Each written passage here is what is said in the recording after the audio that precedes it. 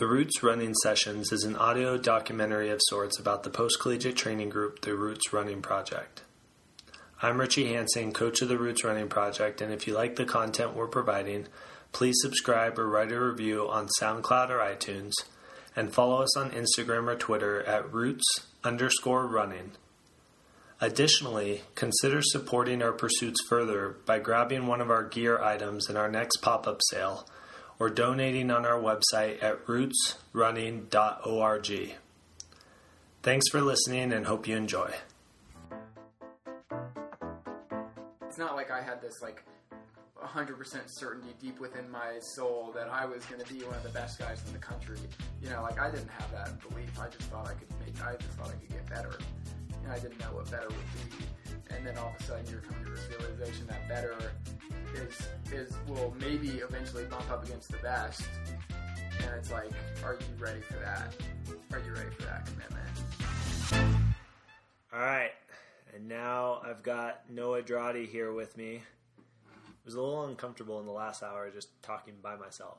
Yeah, I thought you were just babbling maniacally. Yeah, but it kind of was. It's good that you were actually talking into a microphone. I think that makes it more acceptable. Yeah, and it probably was good that you weren't here for most of it because I was touting your praises, and so your confidence would have been through the roof. Oh, I am feeling very good right now. I bet.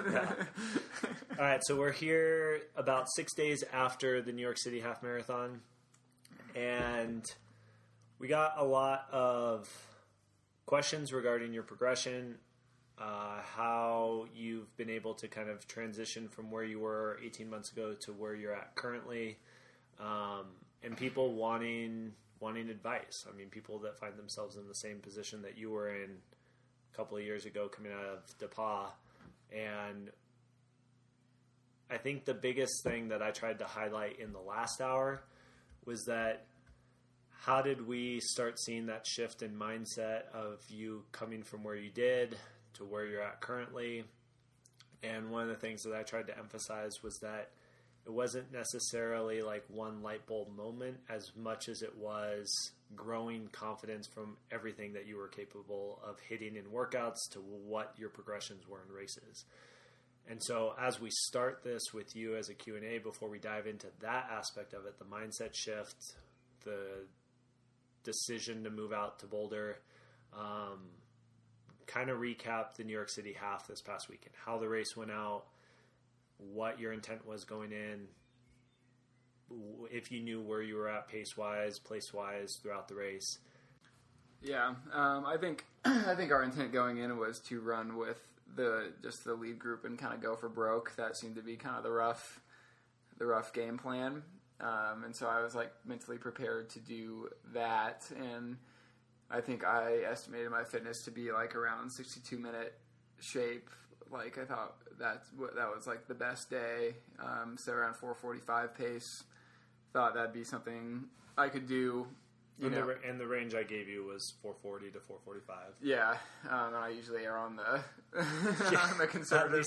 At least to start. Yeah, at least at the start I err on the conservative side of that. So when the gun went off, it went out pretty hard, and we came through the mile right at 4:45. But it was pretty clear that the very front group of guys were going to try to do something pretty special, and they were pulling away from me pretty much immediately. So the game plan then had to shift pretty dramatically to me just holding pace, mostly on my own. I was still running with a couple other the guys in the field through 5K, and we were kind of working with each other, just getting into the rhythm of the race, kind of rolling over some of those hills. But by about mile 4, the game plan had totally shifted to me just starting to realize that I was going to have to run pretty much the whole race alone, because the leaders were basically out of sight around the hills already. So could you see them again when you got back on 7th Avenue? Not so much. I could see them in the distance, and the lead vehicle had lights on it, so I could see where I was more so in relation to the lead vehicle, but not. I couldn't see them well enough to really be keying off of anybody. But there's definitely a moment in those after those first handful of miles where I was well, maybe I should slow down and let the two guys behind me catch up, and maybe it'd be better if I was caught right now, and then 3 of us could roll. but then I kind of slowed down and let one of those guys catch me, and I noticed he was breathing pretty heavily. And I was like, okay, well, now I have to make a decision, because I was definitely feeling like a lot of urgency like early in the race that I haven't always felt before. I was like, if I'm going to run fast, like I have to be running fast now. And we had emphasized that 4.5 mile point was kind of that key spot.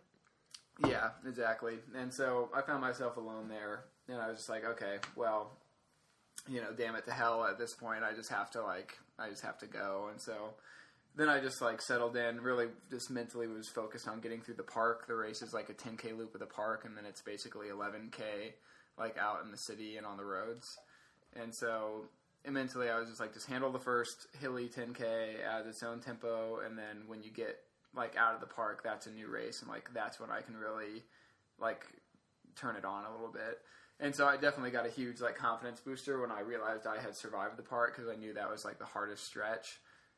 With the exception of one pretty windy mile to come, I was definitely catching that flow state, and I always remember Ryan Hall talking about those rare moments where he would catch fire in races and he could feel it coming, and then all of a sudden he could do basically anything he wanted. And I started realizing, I was like, I'm catching fire right now. I'm putting time in the bank if I can just keep myself calm and survive. I got a pretty good time going. And so that was basically my attitude the rest of the race, was to keep pushing. And once I got to 8-9 miles, I started just focusing on running each individual mile as its own thing until I was get to mile 11 and then run 10 minutes really hard. Because that's what I think in workouts a lot, is just 1 mile at a time, and then a time interval. I was I know I can run 10 minutes hard. I can always run 10 minutes hard. And then I did that, and then I finished, and it was pretty cool. I mean, I'm assuming you're hurting the whole time, mm-hmm. But at what point did you feel like you really had to dig? There's a baseline of hurt in races that long that you're always going under, but honestly, I felt so good late in the race that I was wondering if I'd been running hard enough at all. But in the last couple miles, my legs started getting pretty lactic and just heavy, and my calves were starting to cramp up a little bit, and so I knew physically I was starting to hit a wall. But I was so fired up just knowing how fast that I had been running that I almost that carried me through the rest of the race, just knowing that I had a good one going. I was pretty spent afterwards, but I think in the moment, I felt that was by far the strongest last 5K I've had in a half marathon, by far. I usually get to mile 10 and just feel I'm just hanging on to the pace, but here I felt I hit mile 10, and I don't know if I really ran that much faster, but I at least was able to maintain urgency. So yeah, I didn't get to that place of ultimate hurt that I have in some of my less impressive races, I guess. And one of the things I tried to emphasize before is we had a pretty good read on kind of where your fitness was in your previous 2 races, Houston half and Big Sur half. Mm-hmm. But the conditions on the day weren't affording you the opportunity to run those times. And so you raced the competition on those days relative to the performance of what your pace should have been. This was good conditions for the day. It was maybe a little cold, but you guys had favorable conditions once out on the course. And so you were able to kind of, like you said, let it rip once you hit 7th Avenue to be able to rip off miles. Kind of talk about that a little bit. On paper, it looks like your performance is a drastic increase from where you ran back in Houston. But if we're realistic, we thought you were in 63 mid shape at Big Sur. We thought you were in 62 mid shape at Houston. And here, the potential to break 62. Yeah. I mean, sometimes races hide fitness. And so, in Houston, I think most people would agree that about a minute, can come off those times. So let's say I ran 63:22. Take a minute off that. That's 62:22. 62:20 to 61:50 is still a jump, but it's not a 90-second drastic, jump. Yeah. And so it's and we knew I was fitter now with 6 more weeks of training. I came off Houston well, so it wasn't anything. It's always mind-blowing to run what you think you're capable of and what you envision yourself capable of on your best day. But, we got the conditions to actually put that time down. And that just hasn't happened. And sometimes it doesn't click for someone like that in a long time. So when you recognize an opportunity like that, it's a big one to take advantage of. Yeah, you got to take advantage of the conditions, because we're finding that that's more, the ideal conditions are more of a rare thing than a commonplace when you get into, especially those longer races. Yeah. Subtle changes in wind pattern can make a big difference. I mean, we live in a sport where there's like kind of an arbitrary value assigned to road times, and so, you know, a half marathon is a half marathon time no matter where you run it and under what conditions, and so you kind of have to, you know, wait for that ideal condition to put out a really impressive time. And I think one of the things that stuck with me after your Big Sur performance was the conditions weren't there. You guys had a headwind the last half. It was hillier than what we anticipated. But like you said, it was an honest race. Mm-hmm. And it was a true race in the sense that, like, people all took their turns at the front. You just didn't have enough to hang on at the end. But it was decent guys that you had to run with. Yeah, and so the times weren't like super exciting, but I mean, if there's a decent live stream, you know, like people would have been treated to a really good race. And I think I'm just as comfortable walking away from like a really good race as I am like a really fast time. But it's not like you need the fast time to create more opportunities for yourself. So it's just like nice to check that box. When I was talking in the last portion of this podcast, one of the things I emphasized when we were looking at your potential when you first contacted us was that in your collegiate races, even though the times weren't necessarily something to write home about, you competed well in all of those and placed pretty well. How do you feel like that experience competing, although different level of competition than what you're currently competing on, gave you good experience to be able to compete with the guys that you are now? I mean, I think it's all the same. I think competition is all the same no matter what level you're racing at. You always want to bump up in levels, and to do that you have to be fitter. But like the way I approached, you know, my conference meet 10K is like essentially the same way that you approach any other race, because I'm not a clear favorite in the races I'm in now, and I really wasn't a clear favorite when I was racing those. So it was just about like trying to put myself in a position and like run passionately and beat like as many people as I could, even if my fitness level wasn't necessarily up to theirs. But now I'm just doing the same thing. We've just been lucky enough that I keep jumping into like the next pond a little bit. And a lot of your tempos, longer workouts up here have been relatively solo. Yeah. And so I think that's something too, that when you're in the position that you were at New York Half, like that's not an unfamiliar position for you either. Yeah, no, it was honestly fine. Like I can zone in pretty well when I'm on my own. Like I think there's a huge benefit to running in a group, but especially on that day, like I was able to continually push myself just because I started to realize what I was doing, and so that was motivation enough just to like come through 5 miles and see the time, and it's just like, okay, this is happening. Like this moment that I have been envisioning and training for all these weeks, that moment you like kind of let yourself dream about, but you don't really tell anyone about because it's crazy. But I was like, it's happening right now, you know, and it's like I'm not going to waste it by like slowing down. So that's equally as motivational to me as like running and competing in a group. It just the situation varies depending on what race you're in. In Houston and at Big Sur, I was in the group the whole time, and I was competing with the guys. Time kind of went out the window in both of those races to some extent, but here it was like I felt like I was really racing against like the best version of myself. And you had a kind of a glimpse of that at the 10-mile champs where you took the lead and were trying to push the pace. In that context, you're trying to run away from people. Mm-hmm. This context, you're trying to pick up seconds. Yeah. And I felt like I still felt like I was trying to run away from people because there were a good handful of Olympians behind me, and like there's a couple of U-turns where you can see the guys, and everyone looks closer on a U-turn because you forget that you already came around the U, and so you see them on the other side, and you're like, oh shit, they're gonna be right there. They're coming. Yeah, and so anyway, like there was still the urgency of knowing, because you can never count out guys like Diego. Like he finished pretty close to me because I died a little bit in the last 4. But, like, yeah, you can never – those guys are still pushing themselves, and, you know, you want to finish as high up as possible. I really didn't know what spot I was in, but I figured I was probably running pretty well. How have your expectations kind of shifted over the past 18 months from when you first moved out here to now as we enter track season in terms of what standards you're kind of shooting for? You've already auto-qualified for the U.S. Championships this year. Yeah. But now our time goals have shifted. Yeah. I mean, well, when I moved out here, I didn't have any time goals. And It had been since college, right? Since you'd Yeah. run track. And so I don't know what the goal was moving here. I don't know what it was. Like, where we are now is so radically different, it's hard to even compare the two. You know, it's not like when I moved out here, we were like, okay, well, we're going to hit the USA standard, and then we're going to break 62 and a half, and then we're going to try to run the world standard in the 10K after we run the Olympic trials. Like, those conversations weren't even on the radar back then. And so back then it was really just like, can we train consistently and can we get better?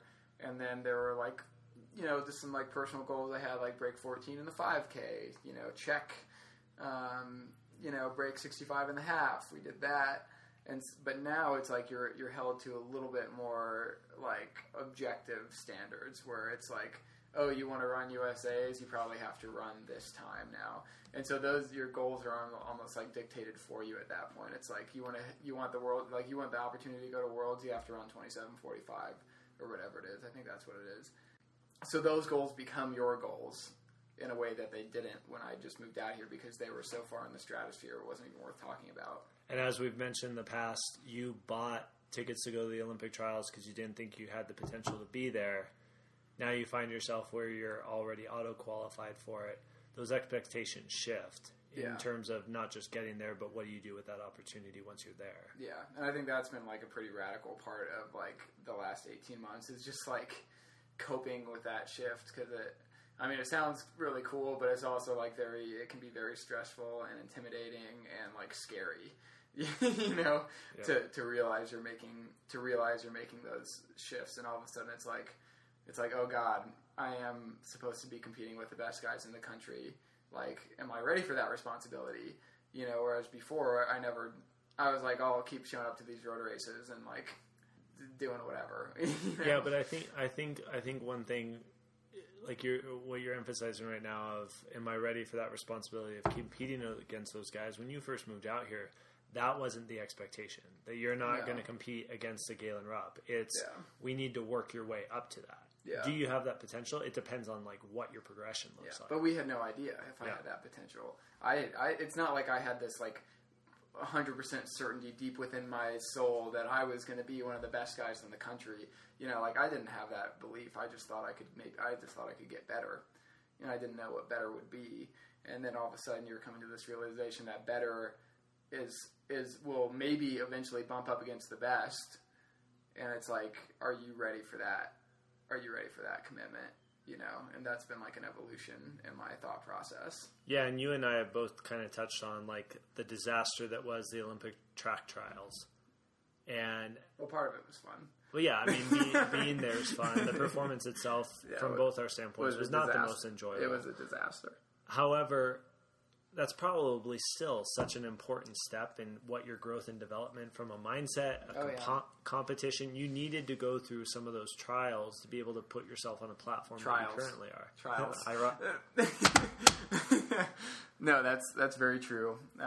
Like I've had a couple, really just two like total blow ups. Which one was the trials and the second was Boulder. But Boulder was a big deal for me too. I've definitely learned a lot from those races, you know, as much as I've learned from the good ones. Like, I think everyone who's had success will tell you that they've learned as much or more from their failures. But yeah, going through those failures, like, just taught me, like, the ropes of competition like that and meets like that and just environments like that. And so the next time I'm at New York, I wasn't, like, starstruck at all. You'd seen a lot of those guys. I know the guys now, you know, and so it's like I could walk around the, you know, elite athlete room without being like, oh, Chris Derrick. You did strides with Jared Ward. Yeah, I did strides with Jared Ward. So it's like just allowing yourself that idea that, hey, maybe you belong here on a good day. It's honestly just like way more relaxing.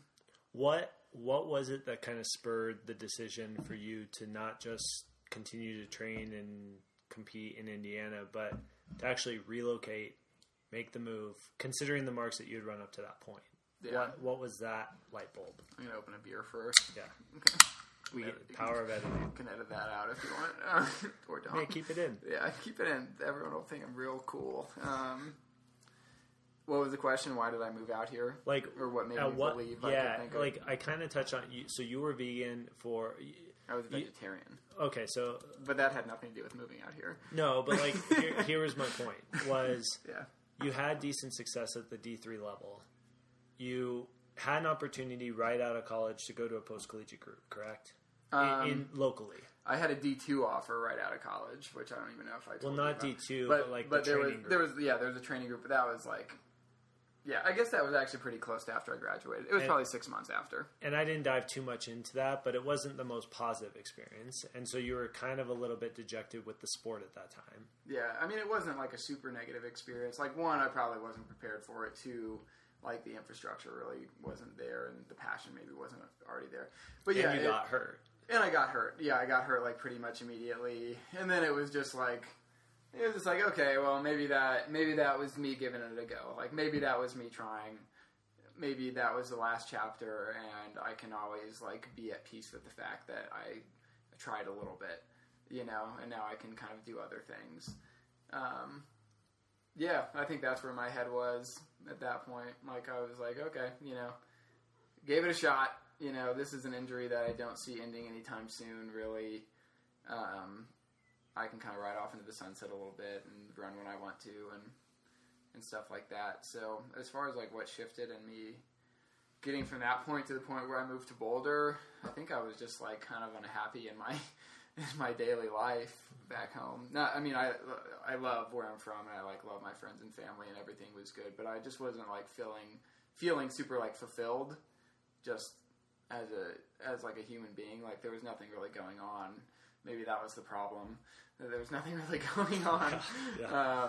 And so I just kind of figured, and I was talking about this earlier, and I think I've talked about it before, but I was just kind of feeling like I needed to like make a jump, and it's like, what can I use as like the vehicle to get me there? And like running was the thing that I was like, maybe I have some untapped potential here.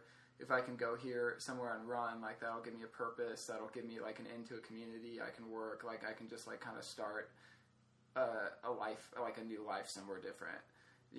That. And you had come to Boulder before. I'd been to Boulder before, but honestly, like, Boulder wasn't the selling point. Like, I would have. Yeah. I think we've talked about that. I would pretty much have gone anywhere. Yeah. It was more of like looking for the opportunity, so I wasn't moving somewhere totally foreign and blind, and Boulder just happened to be that opportunity, and it happened to be in the direction that I was hoping to head, so maybe not as far as in the direction I was hoping to head, but Boulder was far enough west, and so I just kind of did it because I felt like there wasn't a good reason not to. One of the things that I mentioned too in the previous part of this podcast was that normally when an athlete contacts us, we send them a running survey, and they kind of detail what their previous running past was like. You sent us like your job interview, like your job resume, and like a cover letter. I was getting used to sending them out at that point. I've been in a lot of groups. I was like, I suck at running. I better like make this look good. I'm gonna read a portion of that cover letter real quick. Oh, fantastic! Yeah, it says, "I'm submitting this application to Roots Running with both a tremendous amount of enthusiasm and humility. Enthusiasm because of my love for the sport of distance running as a whole and the opportunity to train with like-minded athletes. Humility because I understand that on paper my personal bests do not quite measure up. You continue by saying, I am realistic in what my abilities are, but I sincerely believe that most of my talent is yet underdeveloped, and given a conducive training environment, my fitness would increase dramatically." That's a pretty good writer. And you're pretty like self-aware. Yeah. And that was one of my points before too, is that it's not just times on paper when you're evaluating an athlete. You can take a good, talented Division I athlete, you could take an underdeveloped Division III athlete, and they're still not a predictor for who's going to improve and who's not. Division III, Division II athletes listening to this could be underdeveloped, and they may view themselves as being the next Noah Droddy. But that doesn't necessarily mean they're going to be. And a very, very talented Division I athlete could think they're going to be the next Galen Rupp, but that doesn't mean they're going to be. So it takes a complete program, for one. but the mental side and the ability to compartmentalize where their current ability is and what it's going to take to improve is kind of a key concept. So with you are a very stoic, self-reflective figure, and running is not an all-consuming part of your life, although you compartmentalize it very well within the context of what your daily life is. And so kind of talk about, like, you were in Indiana, you were training, you were racing locally, but now you're moving to an area, and so that commitment has to grow. You loved running, which is what sparked that initial movement, but how you had to structure yourself in order to see that consistent improvement as well. Yeah, I mean, I think when I made the move, I was also like recognizing that running would be like the number one priority in my life. Didn't have to be like the only priority in my life, but it was going to shift from priority number 3 or 4 to priority number 1. And so, like, part of that was just making the move. that was step 1. Yeah, step 1, check. But then, you know, once you're here, you have to set up your life in a way to reflect that commitment. I think I did that pretty well, and I think a lot of it was on accident, or like a lot of it was just like good things happening to me and like good people coming into my life. Like, I found great roommates, you know, who were athletes.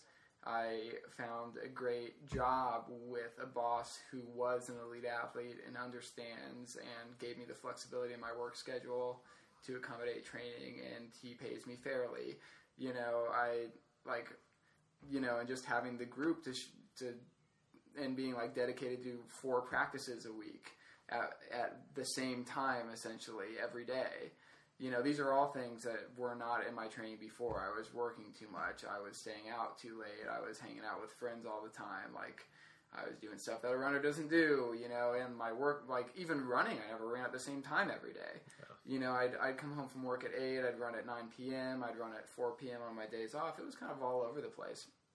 And so, like, just allowing that structure to become, like, a little more solidified and just, like, living a lifestyle where I can take a nap in the afternoon before I go to work after a session, and I'm being more conscious about like making almost all my own food instead of like hitting Rallies at midnight 3 nights. So I used to eat at Rallies. Like, do you know where Rallies is? It's like a fast food place. I used to go there like 2 or 3 times a week and get just like ridiculous stuff. So it's just like all these things kind of flowed into it a little bit. Well, and I think that's an important... Shout out to Rallies. If you're interested in talking. Yeah. Noah is looking. But at the same time... Shoot me an email. I think what that kind of highlights, though, too, is like a little bit of luck, right? Because like... So much luck. Because when you even look back at your running career, I kind of highlighted some of your high school PRs, and it wasn't running wasn't the mainstay of where you went to college or why you went to college. It was because I emphasize that you grew up in a low-income, blue-collar area of Indiana. You had good academic grades that gave you a scholarship to a very good high school. You got good grades there that gave you a scholarship to an Indiana school. And had it not been for that, you probably end up at Indiana University and probably aren't running because it... Definitely not running. You know, like it's some of that is chance. You had a big part in that chance and luck because you had good academic standing that allowed you the ability to get those scholarships. But through that, it's like you had a good high school coach. What was it? Your senior year or junior year and senior year? Junior, like second, like junior track and then full senior. And that's really what grew that kind of like interest in the sport. Oh yeah, I mean he's the only, like, I still remember the day where like they were like, so you think about running in college? It's like, no, I'm not thinking about running in college. They're like, what, are you serious? You know, like, and then I ended up running for the school they graduated from. They were DePaul alums. And so just these like subtle influences in my life that I never planned or like asked for or sought out have just like guided my life into a trajectory that I couldn't have taken it, like in a really good place that I would never have gotten it if I had been allowed to hold the reins entirely, you know. And I was like drinking at LaGuardia, at this horrible bar when I was leaving New York. You had to order. Let's retract. There is no horrible bar. There is just dirtier bars and cleaner bars. The waiters were wearing ties, and you ordered drinks on an iPad. Yeah. I wanted to bash my head into it, but I was just sitting there, and I was like writing in my journal a little bit, and I was just like kind of overcome with emotion, just being like, I'm not really responsible for any of this. Like I ran fast like for an hour in New York, but really my life has been just kind of a life raft floating in this ocean, and I've gotten favorable currents, and so that's not lost on me. If you were a D1 talented athlete coming out and you were a D3 athlete like you were, what advice would you give when it comes to trying to seek an appropriate training environment? Like post-collegiately? Post-collegiately. And that's one question that we got consistently. Yeah, I mean, that's like a question I can answer now with the benefit of like having been in that like experience. Yeah, but it's not a question I could have answered when I was reaching out to people, because like we've said, like I was pretty much ready to jump on the first ship that was leaving. So, God, it's like, I mean, I guess I would tell people to look for exactly what I have now, but that's going to be something different for everybody. That doesn't mean like our group is like the only place to go. Yeah. And I think, not to highlight it, but one thing I did say was that we were a complete program. Like me, by chance, you as an undeveloped athlete came to a coach that first got experience developing athletes and having a background in healthcare and strength and conditioning. Like, that's complete circumstantial too. Yeah. I mean, part of it is obviously like you being very invested as a coach, us like building this environment of like hungry post-collegiates. Like that's definitely part of it. And part of it, another big thing is like you are my opposite in a lot of ways.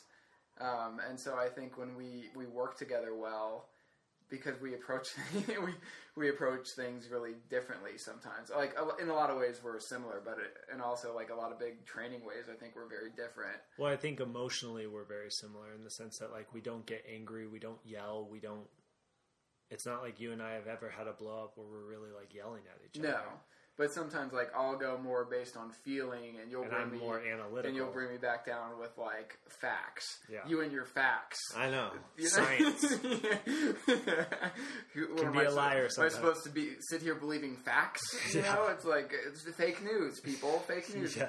But yeah, in a lot of ways, like, or maybe I don't feel like I'm capable of doing something. You're like, well, actually, you should be capable of doing this because you did this, this, and this.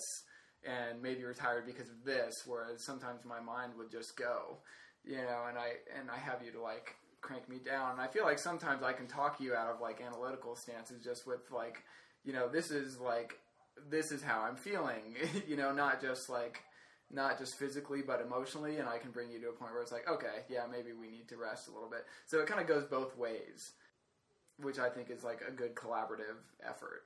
Well, and I think that's, if we're talking to coaches back home, like you're in a position of authoritative power where you're writing the workouts, you're directing a workout, but it's also not one that you should consistently dig your heels in. Mm-hmm.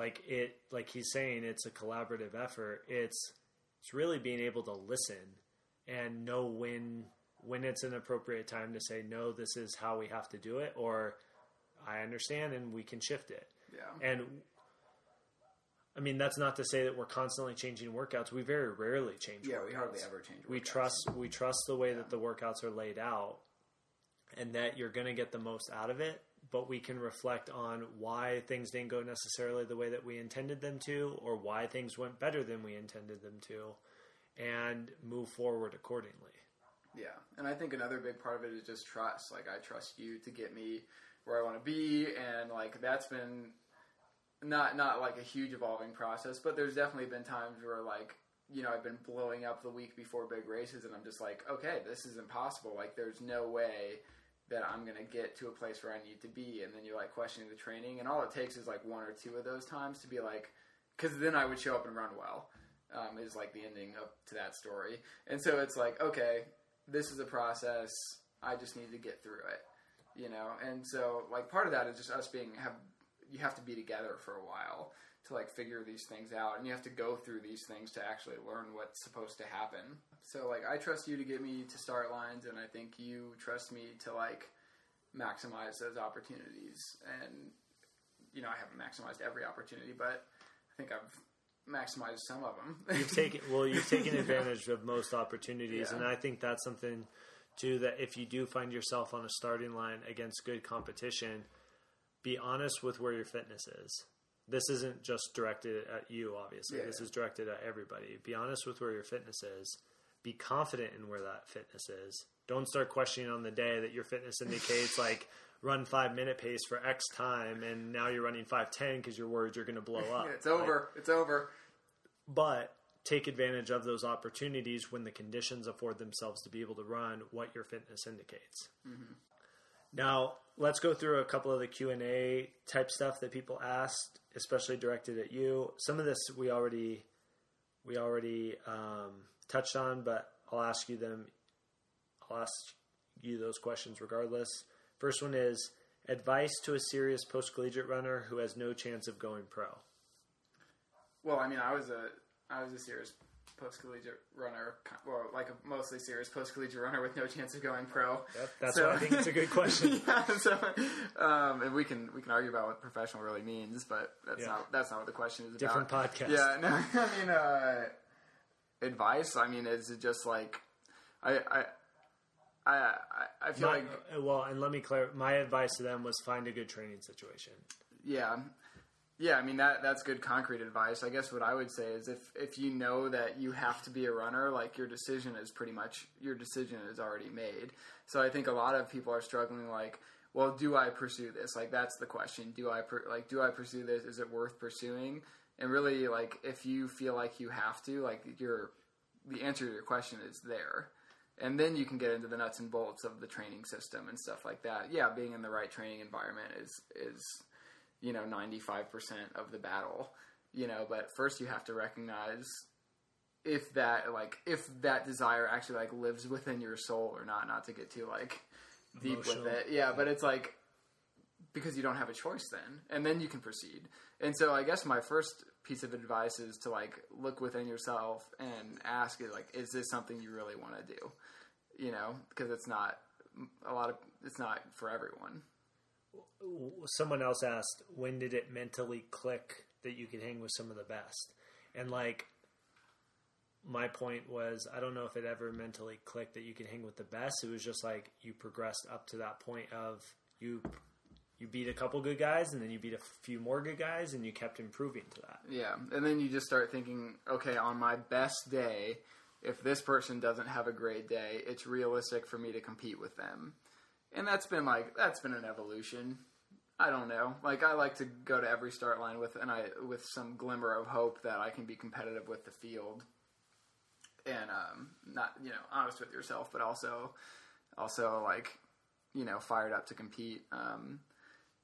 But I mean, honestly, I would say it's just now clicking that, like, on my best day, I am one of the best guys in the country over certain distances. Well, I mean, I think you proved that with the half marathon time already. Like, it's great. We didn't know 61:48, 61:45 would have ranked you top 30 in the U.S. of all time. Yeah. Like, that's crazy to think about. But even, like, going back to the 10-mile championships, like, I beat a lot of good guys then. I took a former NCAA champion to the line. Like, I'm beating, like, full-time sponsored runners. And so when you start doing that, it's like, well, the writing's on the wall. It's like, you can compete with these guys, and you should be competing with these guys. Granted, there's, like, a whole nother... Every time you jump into a bigger pond, it's like there's another pond waiting. And so it's like once you start being confident in your ability to race domestic competition, then you're looking at international competition. And, I ran well in New York, but I still lost the race by almost 2 minutes. Yeah. And so it's not like this is a jump, but this isn't like... Still got to be better. Yeah, exactly. It's like you still got to be better. So, like, it's starting to click that I can compete with good runners, but that never ends. Like, you're always like Mo Farah is maybe sitting at home, like, just like, like, if I had a mustache, who can compete with me? You know, but I'm over here just like, I'm just trying to, like, finish competitively in fields. And so part of that is putting the times down. And then, like, once you have the times down, it's like, then you're just one of the big dogs and you're starting to race for wins. And I'm, like, not in the spot where I'm racing for wins in a race like New York yet. Like, that's the ultimate jump. Yeah, so it's like, I mean, it's a lot of clicks. It's not one click. It's like a series of clicks. Well, it's funny, too. One of the questions I got, like, when we dive back and how you and I a lot of times are on the same page, like, I think I progress as a coach as you have as an athlete, both in our mental confidence of what you're capable of, but also in terms of, like, what the plan should be moving forward in terms of racing. Like, we always have that long-term projection in mind of, like, what competitions we foresee. Like, we have potential racing outlines of, like, what races you should do over the next 3 years going into trials, you know? And, like, one of the questions that was asked online was, why so many half marathons over the past 2 years? And my point was, well, we eventually know you're going to be a marathon runner. Your volume's pretty low. So how do we progress your volume plus progress you to the ability to handle that marathon distance well? Yeah. And I think people just like freaked out when they saw you post that progression because there were 7 half marathons there, but they're separated by years. Yep. You know, and granted, my last 3 races have been 3 half marathons. Am I missing something? Yeah, in the past 6 months. Yeah, but it's like, you know, we have 6 to 8 weeks between each of them. Like, I have time to, like, and you're not racing in between those. And I'm not racing in between those. We're training hard, but I'm not racing in between those. So, yeah, for people who are freaking out about all the halves, like, I don't think 8 weeks between half marathons is cutting it too close. And like you could probably attest to this, but you've been sore this week. But based on the number of workouts that you guys do consistently, like, it's not unexpected that you should be able to recover from that and then get back into training relatively quickly. Yeah. You and I are both, like, you showed up at the workout today. We had one thing on paper and we're like, no, let's, like, scale it back a little bit just to give you a little bit more time. Like, we are both pretty in tune with each other of what you need in order to keep yourself healthy, but also to optimize the training weeks that we have before the next competition. Yeah. So, yeah, it's an evolving process, but, yeah, I'm not worried about the number of half marathons. And now we're switching to track, and so we'll get a different stimulus, like racing stimulus. And, like, you emphasized after you finished the half, you turned to me and said, I don't have to race another half marathon for a while, do I? Yeah. Like, no, we don't have one on the schedule for at least a year. Yeah, it's like, okay, just, you know, we pushed and pushed and pushed. We got the time we wanted. Let's chill out. Scale it back. Like, we'll close this chapter and we'll come back. So a couple, like, fun questions before we end this interview discussion, conversation. What are your thoughts on, and these are questions that were posed on social media, what are your thoughts on the Nike Superflies? Yeah, we kind of talked, I think I gave you my spiel about this. The shoes. Okay, so let's talk about the advantages that the shoes, like, theoretically give against a guy like me. And so this is how I kind of broke it down for you the other day. Like, if someone were to come up and it's just like, I guess in New York, I'm standing next to Chris Derrick. Big fan of Chris Derrick, so don't interpret any of this as, like, shade. Yeah, he's a good guy. Yeah, he's a great dude. Chris Derrick is standing there next to me on the start line with the Vaporflies on. Like, he's got the shoes on. So am I worried that Chris Derrick is going to beat me just because he has those shoes? Really, no. Like, there's a few things in my mind as an athlete that give him an advantage, a bigger advantage in those shoes. So, like, Chris Derrick has been an elite runner for 10 years. He is fully funded, meaning he, like, doesn't have to go to work. So these are all like real advantages that Chris Derrick has over me. His shoes are like the least of my concern, to be honest. I don't view the shoes as, like, an immediate threat to me in that competition. But let's imagine a world where we can, like, scientifically measure, and I don't think this will ever happen, but that, like, me and Chris Derrick step on the line at the exact equivalent of fitness, and we are about to put forth the exact same effort and the exact same conditions. Like, we should theoretically, if we have the same gear, run the exact same time. But let's say he beats me in that race because he just has different shoes. Does that make me uncomfortable? That scenario makes me a little uncomfortable. That under the exact same scenario, someone would beat someone else just because they have those shoes. Is that something that I think we can really measure exactly? No. Well, and I think, too, one thing you and I, when we were discussing this, I think we were on your pre-race run. And when we were kind of talking about it, it was like, you still have to improve yourself before you're even on that international level of competition to even warrant that as a possibility. Yeah, the shoes are going to be like the ultimate marginal gain. 4%, I don't buy that. You know, like, that's a lot for a shoe. But, like, theoretically, if it does increase performance by 4% every time you put them on, like 4% is a hell of a lot. And that would make me uncomfortable if everyone who put on those shoes got like this free advantage. But at the same time, it's like, how do you decide in running gear what is legal and what is not? Like, can you use carbon plates? Can you use cushioning this thick? You know, it's like we are headed down a rabbit hole with this stuff. At the end of the day, the shoes are a marketing gimmick. That's what they are. They're trying to sell shoes. One of your former teammates, shout out to Stu, asked, he's going to be stoked that you just said his name on the podcast. Yeah. Noah Droddy, super fan. Super friend. Super friend and super fan. Asked, do you ever remember the DePauw preseason time trial from 2010? I do. I remember it vividly. What happened in that 2010 time trial? Well, I'm guessing Stu beat you. Stu would love to tell the story himself. So we did like our first week on campus. We'd always do a 2-mile time trial on the track before cross country season, just to get a baseline on like where everyone was. Like, have you guys been training over the summer? And so I think I finished like 8th on the team with like a 10:37, and Stu was a freshman, like a super freshman, and he was like, I don't know where he finished, maybe he won top 3 at least. Like, it was him and another freshman on the team that just like destroyed us, and I was like, 300 meters behind, and really, I was coming off an injury or something, but so here I am bragging about your underdeveloped nature and how you didn't have anyone to run with. Yeah, I finished 8th at the preseason. I should have been talking to the number 1 time trial guy. You should have been talking to Stu all along. Yeah, no, but I rallied, and by the end of the season, I was running pretty well. Is that why you wanted to do the time trial back in September? Well, yeah, no, I think the 2-mile time trial. You emphasized that. Yeah, it's like because that was always a key to me was.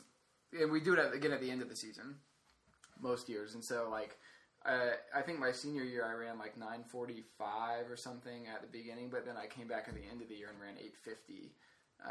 And I was just like, and that was your best, right? And that was my best until we did our time trial. But I was just like, okay, 8:50. Because you could see in very concrete numbers. Essentially same conditions, 8 laps on the track. I went from 9:45 to 8:50, or I went from 10:30 to 9:50.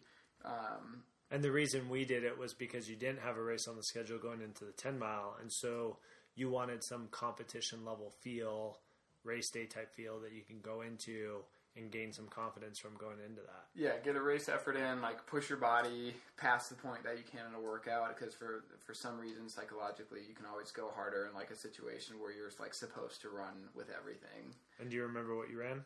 8:44. And pretty even split. At altitude. 5,400 feet here in Boulder. Yeah. So it was a PR for 2 miles by 6 seconds. You had help for about a mile of it. Willie was alternating laps. Alternating 400s, yeah. You had Decca Band Girl. Oh, man. Great Heisman stiff arm into the tuba or whatever the hell it was. As Noah's doing this 2-mile time trial on the track, the high school band was setting up for practice, and they started putting the bandstand in lane 1 and 2. Yeah. And we had teammates screaming, "Not today! Not yet! Not yet!" Noah, the tuba girl almost took out Noah. Yeah, we had to apologize to the coaches after that, and we haven't been really back to the track since. Yeah. But you showed your football training from early on. Like, really incredible instincts, especially in that pain state. Your lateral quickness was impeccable on that day. It was absolutely incredible. Without breaking stride. No, yeah. Just, if anything, I got faster. So I think that's what led the indicator of, at the 10-mile champs, when you jutted out from the field and put in a surge. Yeah. And the same, like, a lot of these races, again, like, come down, like I talked about earlier, like running 10 hard minutes. Like, you're never going to get to the last 2 miles in a race of this caliber and be alone, unless you're superhuman. So it's like, for me, I'm probably not going to outsprint a whole lot of people over the last couple hundred. So if I can, like, really grind out 10 minutes and, like, push someone really hard for 2 miles, like, I feel like, I don't know, just, like, that's almost my best chance to win a lot of these races. One final thought before we cut out here, because you and I are both pretty hungry and we're going to go to dinner. I could eat. When you look at now from competing domestically to competing internationally, and you're still competing domestically against international. Yeah, but like there's Yeah. we hope that there comes a point where you're able to go over to Europe, whether it be on the track or on the road, to be able to compete in one of those bigger events, whether on a U.S. national team or at some of those international type races. So when you're competing against some of those international competitors, the racing is different. Mm-hmm. It's not just an ability. It's when we're talking time trials, a lot of times people think of you're running behind a pacer and you're clicking off splits. And to a certain extent it is. But when you're racing, it's recognizing surges, dealing with surges. It becomes instinctual. Yeah. And that's something that you've, like I said in the past, have done a pretty good job of. But when you're racing good Kenyans and you're watching a surge, how is there any thought process? Or is it just you see it, you react? Yeah.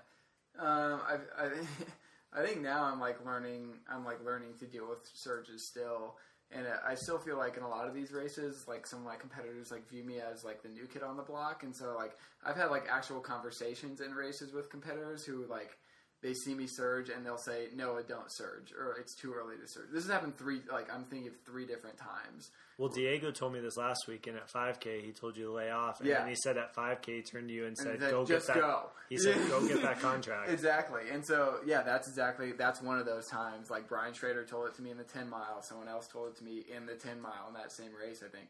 And so part of it is recognizing when a surge is happening and knowing that it's nothing. Sam will do this. He'll get to the front and he will just run hard for 50 meters, but we're at mile 1 of a 10K and he'll come back, But the other part of it is realizing when that move is serious, or being the one who actually executes that move with the intent of 1, intimidating competition, or 2, testing them to see if they broke. And so that at the 10 mile, that's what I was doing in the last few miles. I was constantly surging to see who in the field was still feeling good, and eventually it became pretty clear that it was Tim Ritchie and Sam Chilanga, and so it's okay, I've been surging, kept surging a little more, maybe back off a little bit, and then it's just Sam, and he eventually blew my doors off. But so some of that is is realizing when it's a test and realizing when it's just someone is stretching their legs, because I think that happens too. What about guys that you've competed against, let's say over the last 6 to 8 months, because it's different level of competition, or guys that you've observed over those last 6 to 8 months that you really respect how they race? Yeah. Dude, Callum Hawkins is my guy right now. Just seeing him just pushing from the front and throwing everything at his competitors. He's made I've had a good progression. He has had an incredible progression to be running 60 flats against Olympic medalists. Yeah, have you watched the replay of the New York half? Not yet. Throwing blows at the front all the way to that last mile. I think Chris Losbom put out a really good recap that I read. That was just about him up there trading, and it was the same thing at the cross country race in Edinburgh. He was just up there, just trying to break everybody, and to me, that's the most honorable way of racing. Both of those races that I mentioned, he lost. He finished second. And so we can argue about, is that the best tactic? But sometimes I don't even care.